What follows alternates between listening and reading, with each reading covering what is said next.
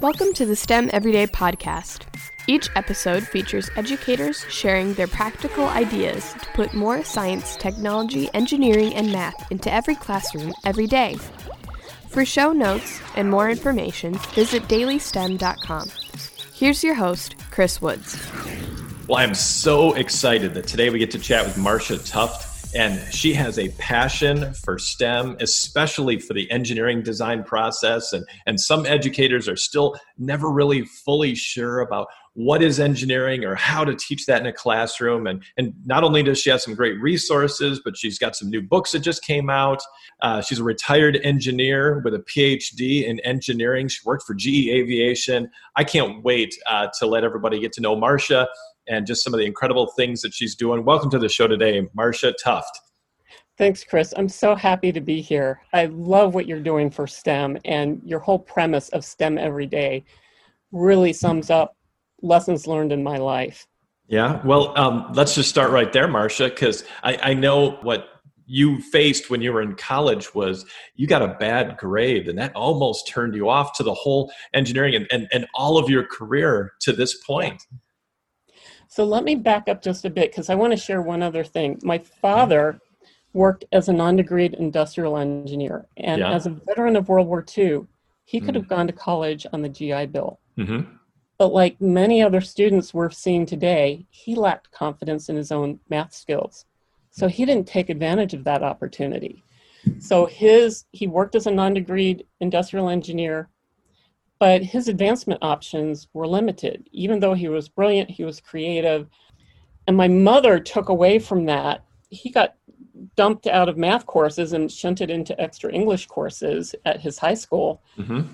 So she was very proactive at stressing the importance to math to me and my sister. In fact, we even moved houses once when my sister was getting substitute after substitute in math in high school. So they sold the house they had custom built, and we uprooted to a different school district with a better education system.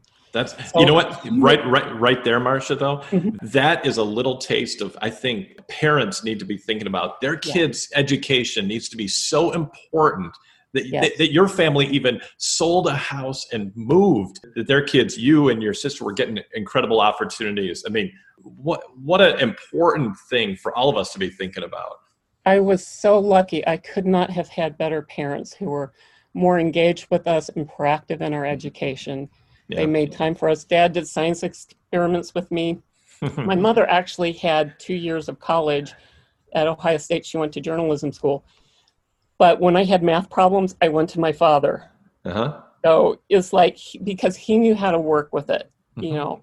But so laying that foundation, I loved art, I loved science, I was good at math, I liked all three. I had a tough choice between art and engineering.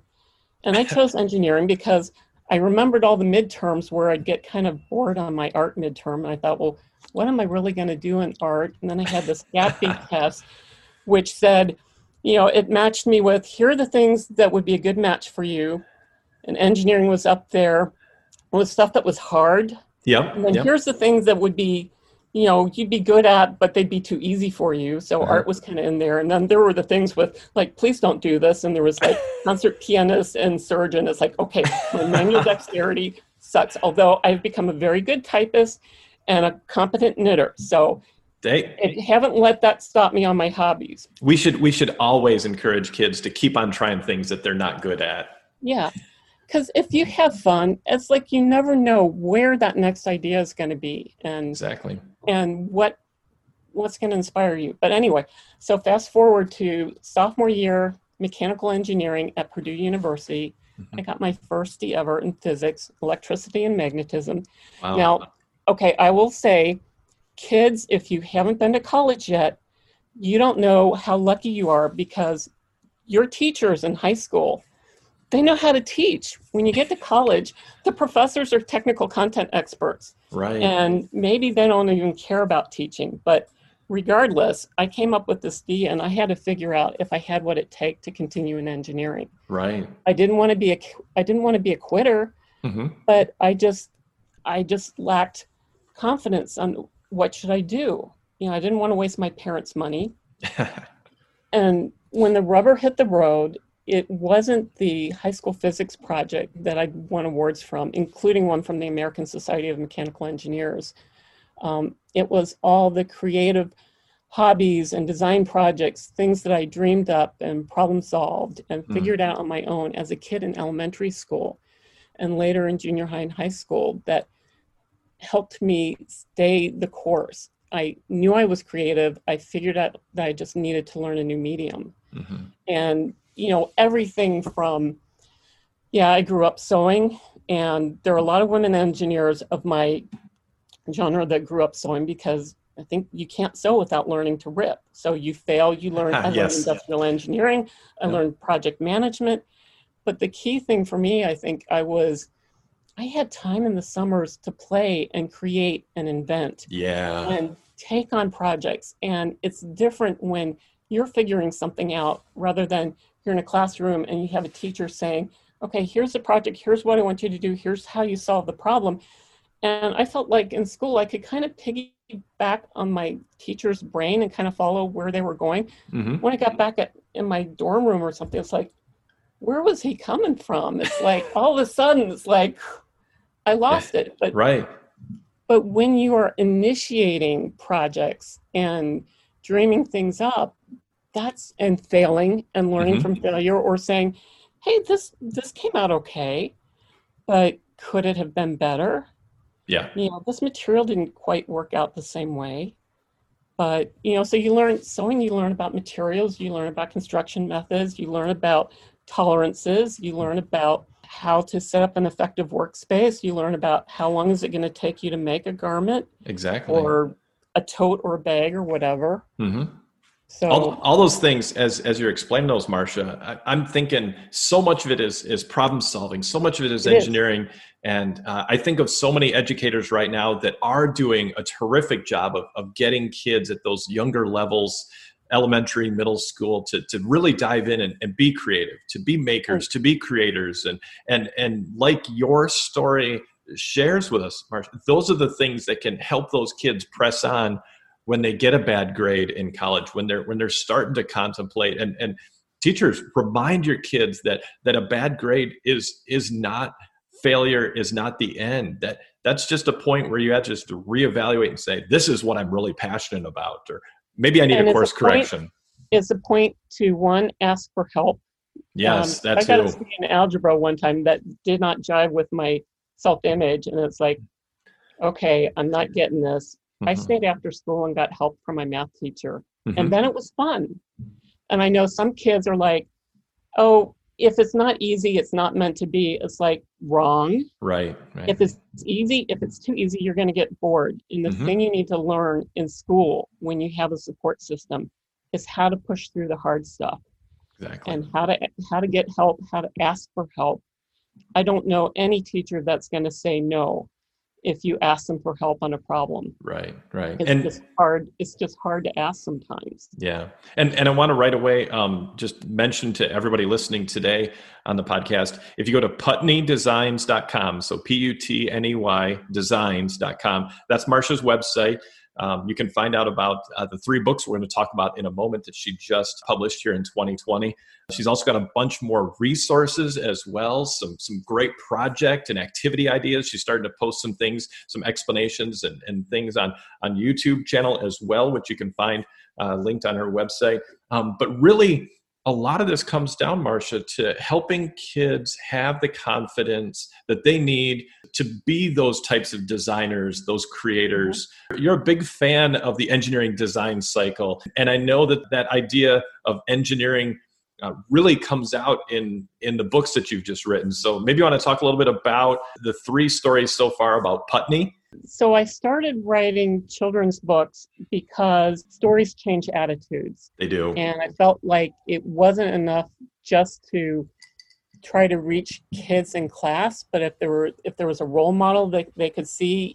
My first attempt at my first book was so boring. It's like, my editor tactfully said, okay, well, she gave me questions to help me solve, but so I had to start spicing it up and give Putney more problems. So one of the things that turned out, because she needed to have more interaction with her main rival, was I set her a design challenge. So I actually illustrated the process of rapid prototyping, which is you define a problem and you come up with a minimum viable product. And the intent is you just rapidly think through, what do you need your project to be? In this case, it's a sit-upon, literally something you sit upon, like if you go camping or if you're, sitting on the beach. Mm-hmm. It needs to be kind of waterproof to protect you from sitting in something wet, and maybe a little bit of padding. Mm-hmm. And my first attempt was like kind of my ideal thing for me. It's like, okay, but for a 10 or 12-year-old kid, this is huge. So I came up with the idea of, okay, so we take an IKEA bag, and it's like, that I can cross my legs and sit down on it. I tried bubble wrap because my old Girl Scout sit-upons were these woven newspaper things that were heavy. Okay. Like, okay, bubble wrap, plop down on it, and I didn't pop the bubbles. So I just had her go through a few things where she's testing, what size does it need to be? Is this working? In about 30 minutes, she's gone through 3 or 4 prototypes and has come up with something she thinks is going to work pretty well. Yeah. And that was an assignment I gave at the art class, because these books are located in Hilton Head, South Carolina, and they're in this experimental STEM STEAM school within walking distance of the beach. So they're going to be on from nature. So I put her in a situation where, okay, here's a problem you need to solve. Listening to all this, Marcia, I mean, this is taking all those lessons that we think of would be really cool, relevant, real world connections of STEM for our kids, and turning it into a book. Now, these are really written for like that middle school age, correct? Kind of like that. That was my goal, because I felt like middle school, they're old enough to understand some of these concepts, but you can mold them into almost anything. They're like lumps of clay. And they're not as overscheduled as you start getting in junior high and high school, when you have all the after school activities. So I felt like I was doing so many creative things, and at that age, I felt like that's a way to really grab them and set them up for success. That's awesome. And there are 3 books. So that first one is Putney and the Magic iPad. The second one is the Cardboard Boat Race, and the third one is the Butterfly Detective. And each one really draws in that engineering design process. You describe them almost as Sabrina meets MacGyver type character, and just this incredible girl who gets to kind of solve these problems in a way that's going to engage any kid that's going to read this book. So Putney doesn't have any magical powers, but she's given this iPad from a favorite teacher from Kodiak, Alaska, that has this super advanced magical interface. So it's kind of like a magical mentor. Yeah. But she has to kind of be careful, and it also has 3D printing capabilities, she finds out. That's cool. So, and in book 2, it gets a bit of an upgrade. So there's some consequences to using magic. So when she uses it beyond just as a normal iPad, she burns her magic reservoir. But in book 2, if you listen so far, you know that math is one of the things I'm passionate about, showing kids how relevant and incredibly important math is. It's like, try to write a book without words. That's what it would be for an engineer to work without math. Yeah, it is. So I try to tackle the math phobia in book 2 in a fun way. And I channeled a little bit of Doug Adams' Hitchhiker's Guide to the Galaxy. So I start one chapter out with "Don't panic, math is magical." And I had this really hairy, scary equation. And it's like, and I basically try to give the reader permission. I had the math teacher say, hey, you have permission to doodle, but we have this cardboard boat building challenge that the students are signing up for. And I'm going to show you some equations that can help you design your boat. There you go. So, so book 2 is about showing the relevance of and the power of math, but in a fun way. It's like, you don't have to do the math. I just want you to understand, here's what you can do with it. And Putney comes up with a really creative solution, which I actually did it was actually our Christmas party in February. The fun's got canceled. So it's based on a true story then, Marcia. A lot of my books, there's a lot of me in my books. A lot of things I've done. I've made all the sit-upons in book 1. Okay. I've made all the projects in the books.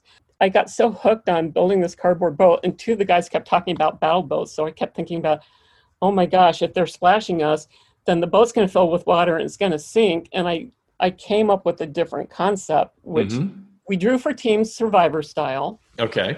And I came up with a different concept, which is I call a surf boat, which is basically you displace all the water you need underneath you. Instead of needing sides. It's kind of like a boogie board or surfboard. Like a stand-up paddle board, something like that. But not as heavy and not as yeah. So we won all the races. Well, of course you would. And we were unsinkable. And a couple of the guys, the Battle Boat twins, they actually stood up and were able to stand up on the paddle boat in the pool. So wow. And all we needed for this. So our organization had just completed a move with within the building, but we had all these cardboard boxes, and I thought, and we were trying to come up with the team building event, and I was looking for. We used to do a ropes course years ago, and I came upon Build a Boat, and I thought we could do that. I could call the the GE Fitness Center and see if we could use their pool. There you go. We just hauled tons of cardboard. So cardboard, we bought duct tape, we had box cutters, and like 3 plastic tablecloths for team. Okay. And I made like bandana survivor style, and engineers geeking out making a cardboard boat was like the most fun party we ever had. Getting nerdy, I mean, that's and how many of you teachers listening right now are thinking, oh, I want to get my kids building cardboard boats now. I mean, things like that, where you can draw in that competition, that fun aspect. Here's what's important to educators, and Marcia and I were talking about it before the episode started. We don't want kids to just make a project because this is the project we're supposed to make, or complete the egg drop project because we always do the egg drop project. No, we need to be bringing in those relevant, those connections, those curriculum content ideas to actually be able to build off of them and use all those engineering words. Find out those engineering design process, engineering design cycle words to help your kids understand what they're actually doing. They're not just making something. Exactly. And as I was telling Chris, my egg drop project, so I led 5 virtual experiments for GE volunteers and Girl Scouts of Western Ohio, and you can find them on my website.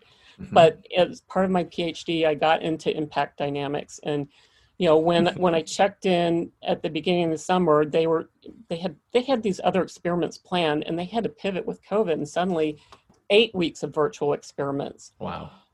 I had already gotten a cardboard catapult design because I originally was planning a nonfiction book. I was trying to come up with experiments that parents and kids could do at home with things they had on hand. So it's I'd already solved the problem of not being able to get the catapult kits we used to use. So I had a catapult design.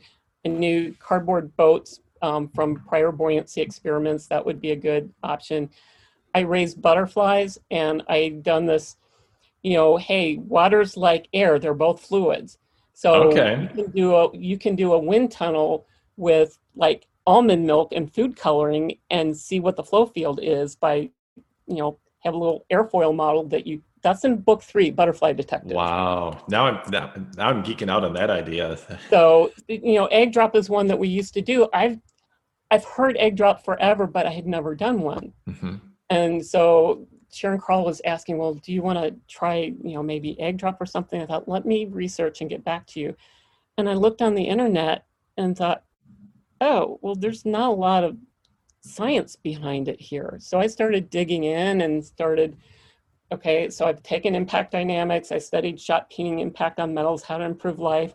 So I know about fracture mechanics and how things break. And you hear that?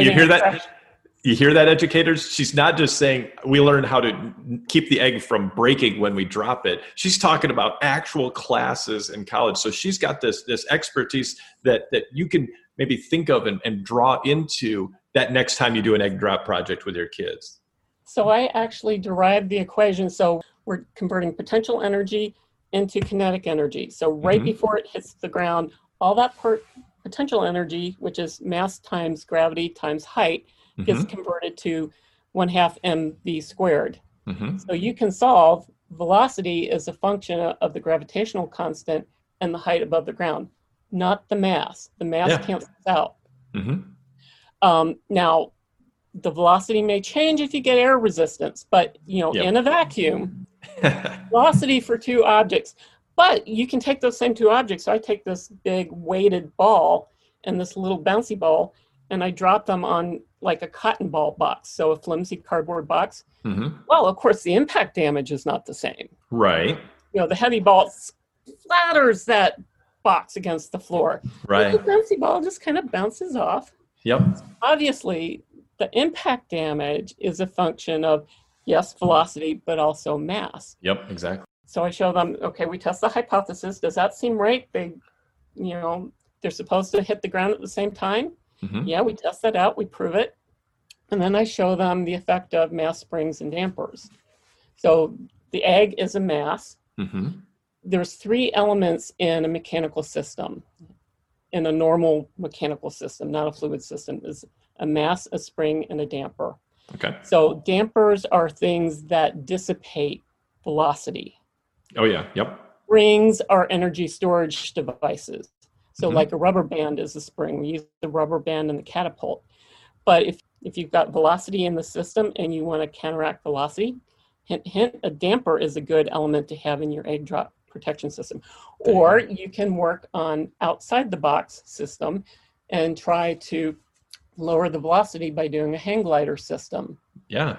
But I did this cattywampus outside the box frame with pieces of bamboo and duct tape, and I suspended the egg in a plastic bag in the middle with different rubber bands. And eventually the frame deforms enough that the egg cracks.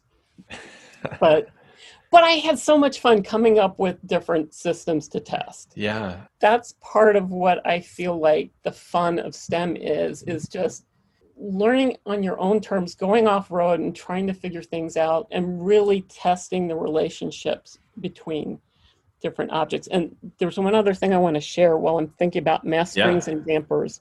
Yeah. If you know the term analog computer. Right, yep. Because there's an analogy between capacitors and masses, dampers and resistors, and springs and inductors. So actually, when I went to Purdue, we could solve differential equations with electronic components. We had to figure out what the equivalent was for our mechanical system and put the right, resistors in there. But you get these plots out real time. Before we had digital computers, we used analog computers because, hey, between different systems, rotational fluid systems, mechanical systems, rotational thermal systems, electrical systems, the differential equations behave the same. And that is part of the power of math. Yeah. Once you learn how to solve one set of differential equations, you can solve it for a lot of different systems. Right. Because they behave the same way. You just got to know, it's kind of like secret agents. You got to know that, Monahari mass here is actually equal to the capacitance character over in the electrical system.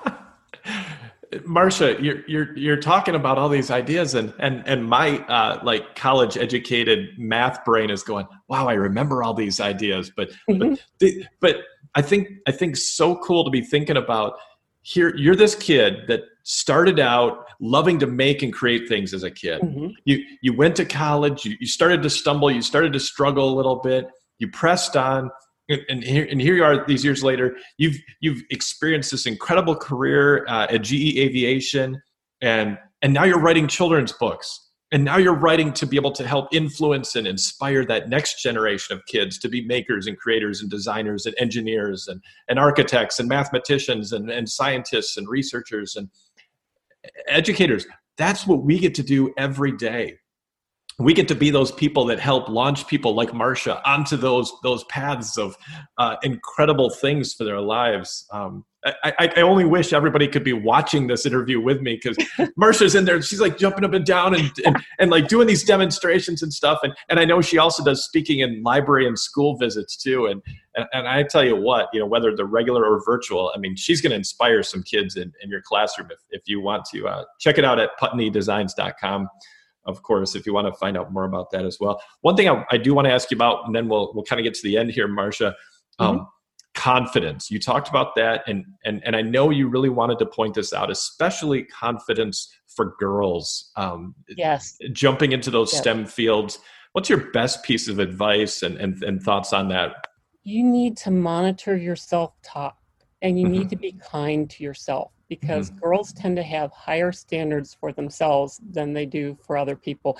In fact, as a freshman at Purdue, my roommate was in aerospace engineering because her dad said, "You will be aerospace engineer."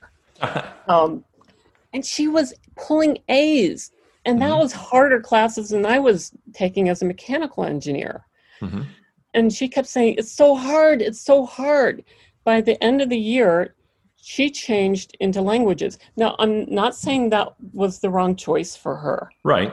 But I know so many women, and even current friends, new friends, I hear all the time, it's like, "Oh yeah, it was so hard, I almost quit," or "I did quit." And it's because they feel like they're not good enough. And you've got to monitor that self-talk and tell yourself, "Hey, learning from failing, that's part of life." Yeah, it is. And just avoiding challenge isn't going to help. But you need to rewrite the language that the little squirrel that goes around in your brain that runs a little hamster cage.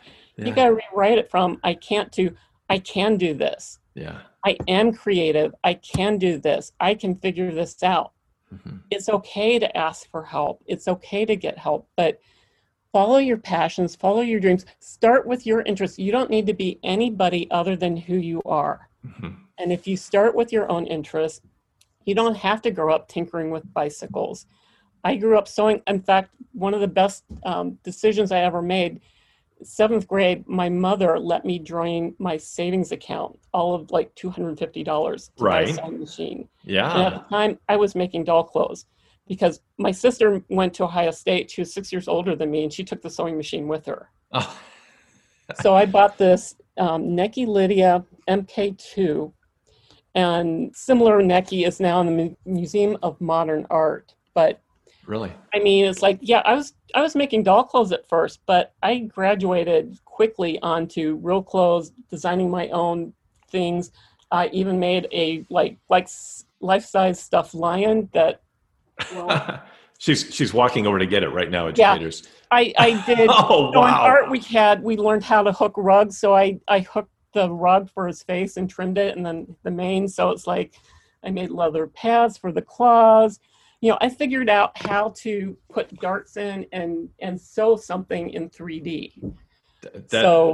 Those skills transfer to everything. And again, like you said, you can't be a good sewer until you're a good ripper. I've heard my mom say that so many times growing up, the same thing, that idea that it's okay to fail as long as we keep on going. And to not stop. It's like there are people that will say done is better than perfect.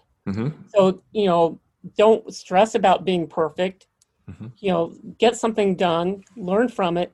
You can always tweak it. So don't worry about getting it perfect on the first try, because another passion of mine is dog training. And people stress all the time about, "Oh, my dog did something wrong, I've got to correct him." It's like, no, you don't. Take a deep breath.